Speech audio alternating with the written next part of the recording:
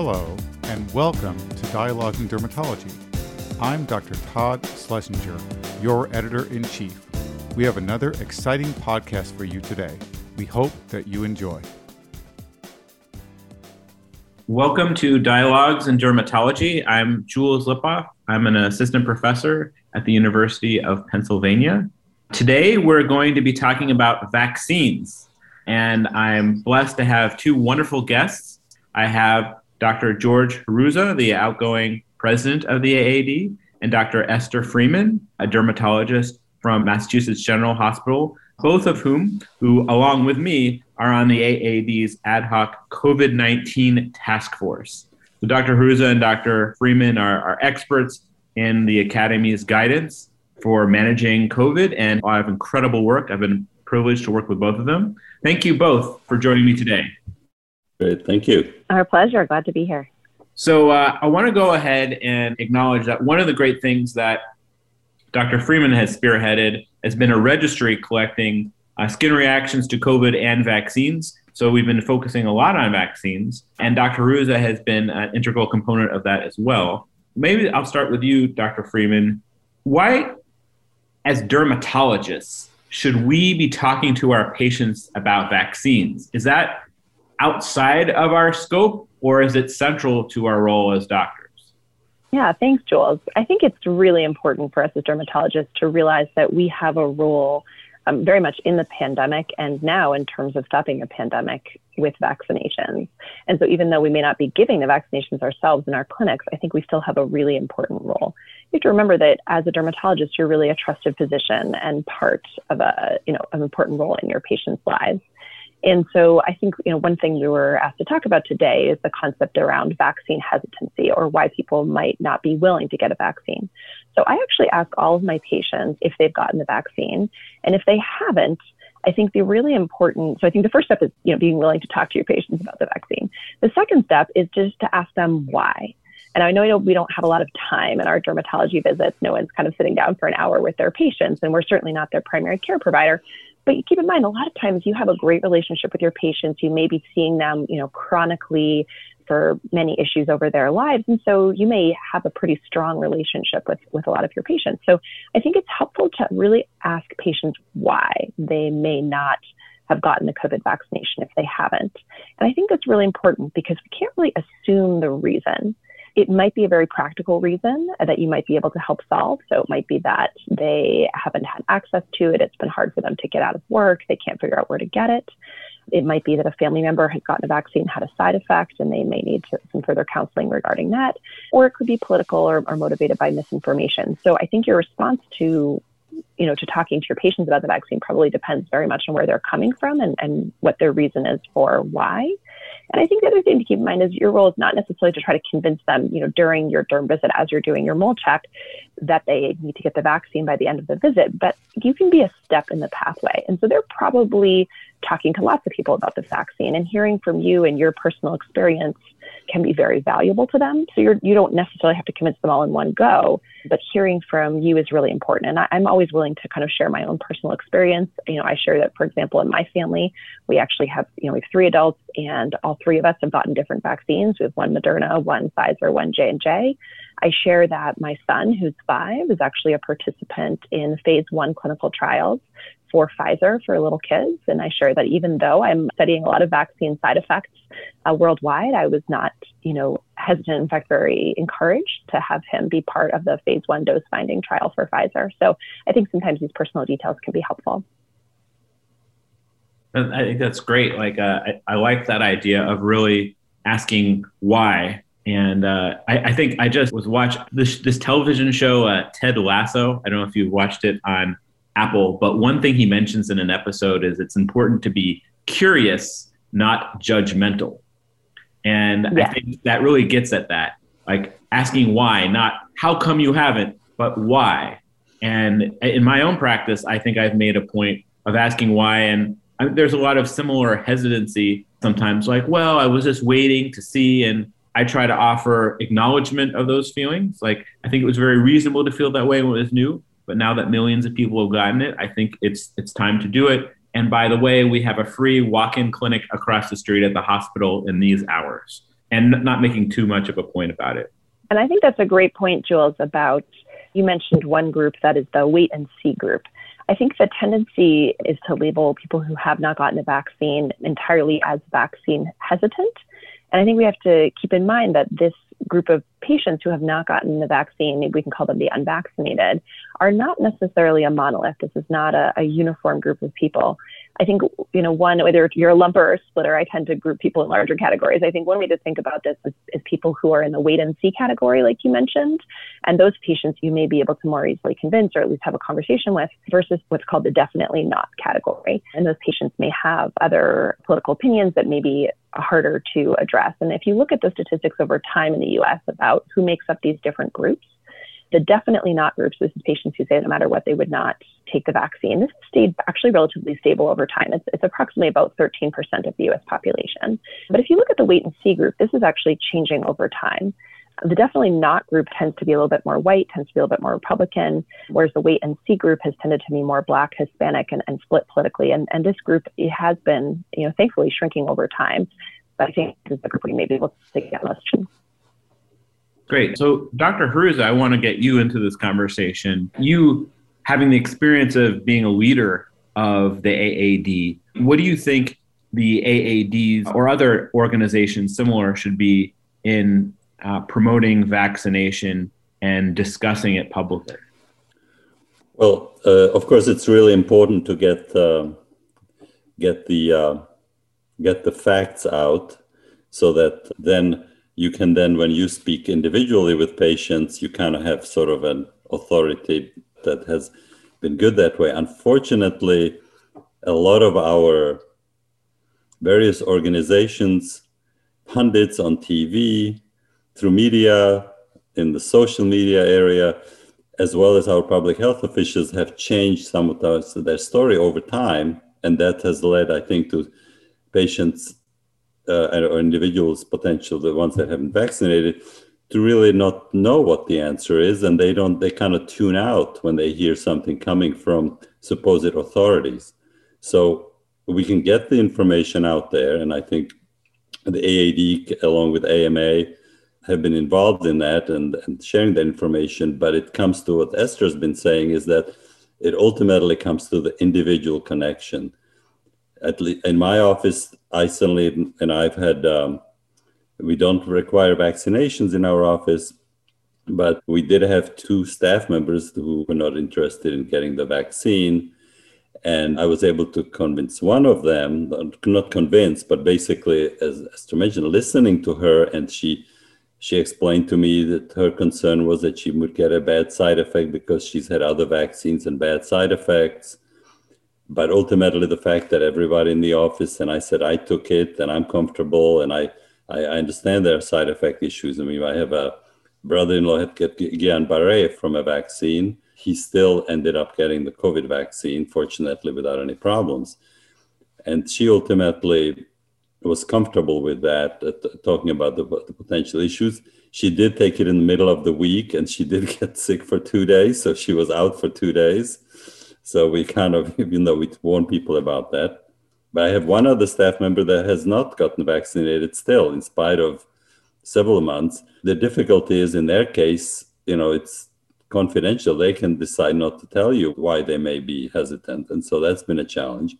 And I even have a case in my family where everybody's gotten it, but my oldest daughter won't get it because she's been a little bit, some of that information that's out there that's misleading. So she's worried about some potential side effect that may happen down the road, new vaccines and that kind of stuff. And she's even in the healthcare field. So some people, you just are not going to make progress. But I think it comes down to an individual connection, because as physicians and dermatologists, we see a lot of patients in a day, more so than many other specialists. So we are really able to impact that. And we have a lot of patients that have been there for many years. And so it's kind of like, if I say that I've taken the vaccine, I've done the vaccine, many of them will say, well, if it's okay for you, then, I'll accept your recommendation.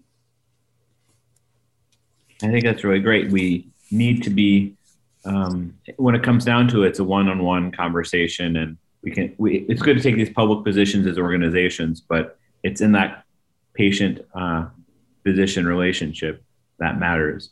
To add one thing to what Hruza was saying was that he made the point about being an employer. So, many dermatologists are employers themselves of larger staff members. And one thing the data has shown us is that if employers are willing to give people time off to get vaccination and are willing to be supportive of vaccination and have policies in place regarding staff vaccinations, rather than just kind of a wait and see approach or not being clear about what the policy is if people have experienced side effects and need to be out of work for a few days, that employees are actually much more willing to get vaccinated if there is a good employer policy in place. I think it's wonderful that Dr. Hruza is really taking an active role with his employees. And I think obviously Dr. Hruza has taken a great and active role in terms of practice management overall when it comes to COVID-19. So I wanted to follow up with you, Dr. Freeman. You said something earlier about having looked at all of this data showing side effects from the vaccine. You found that actually reassuring and gave you no hesitance in taking it yourself. Can you explain more about how the data from the registry and other sources has been reassuring? Yeah, absolutely. And it's interesting, kind of the more I learn, it's the opposite of what you would expect as someone who's really spending, a lot of my time right now on vaccine side effects. You would think that I would be getting increasingly concerned. And in fact, it's the opposite. I'm actually getting increasingly reassured the more data that I look at.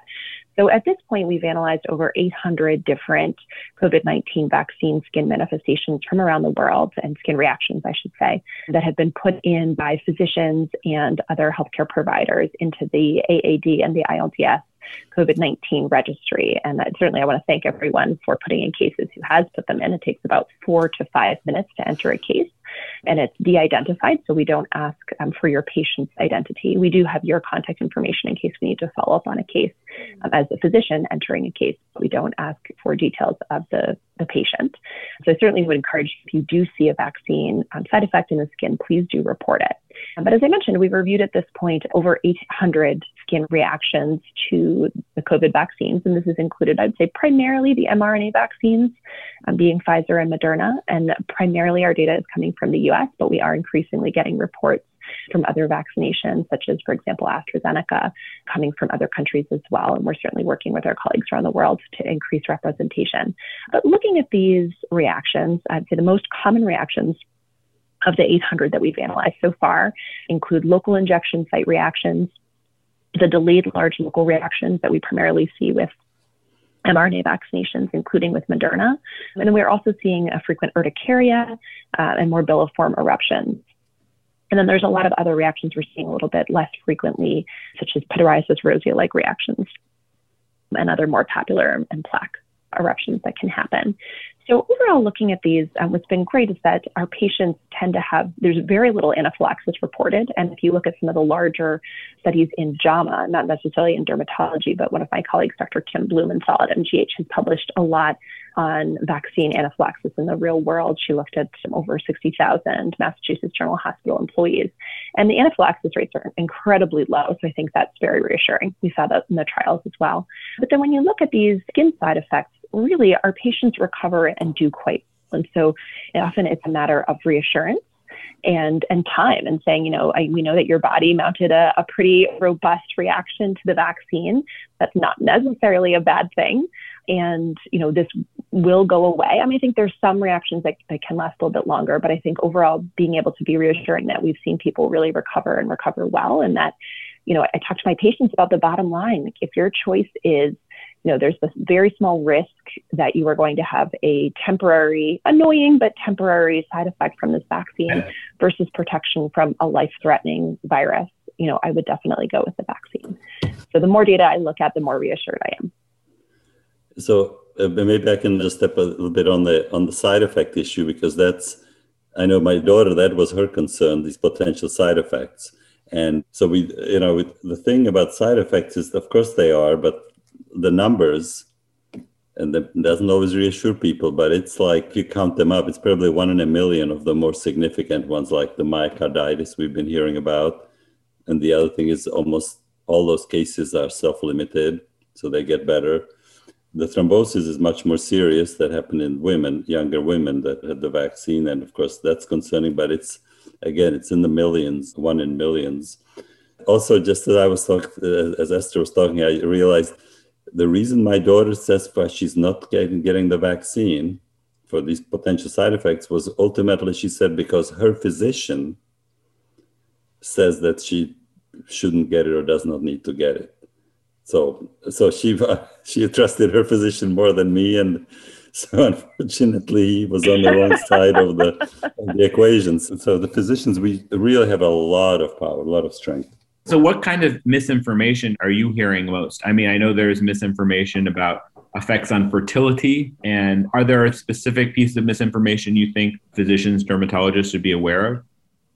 Well, other than fertility, it's more the unknown, because this is the argument that I've heard is that because it's an mRNA vaccine, which is a whole new way of doing vaccines, so we've never had one of these, so we have no idea what's going to happen. And of course, when you then hear things like, oh, it's very safe, everything's great, and all of a sudden you put it in the younger males, and then some of them have myocarditis, well, that's scary, and then all of a sudden people get all worked up. So it's more the unknown. I think the misinformation, not misinformation, but it's just that it's the unknown. It's like this, well, this is a whole new thing, and we don't know what it's going to do, I mean, in 5 or 10 years. And of course we won't, but at least that's what I'm hearing. That's what I'm hearing. A couple of things that I like to talk to people about when it comes to the unknown or the concept this is such a new vaccine is I point out that this is, and not that this may not convince your daughter, Dr. Hruza, but in general,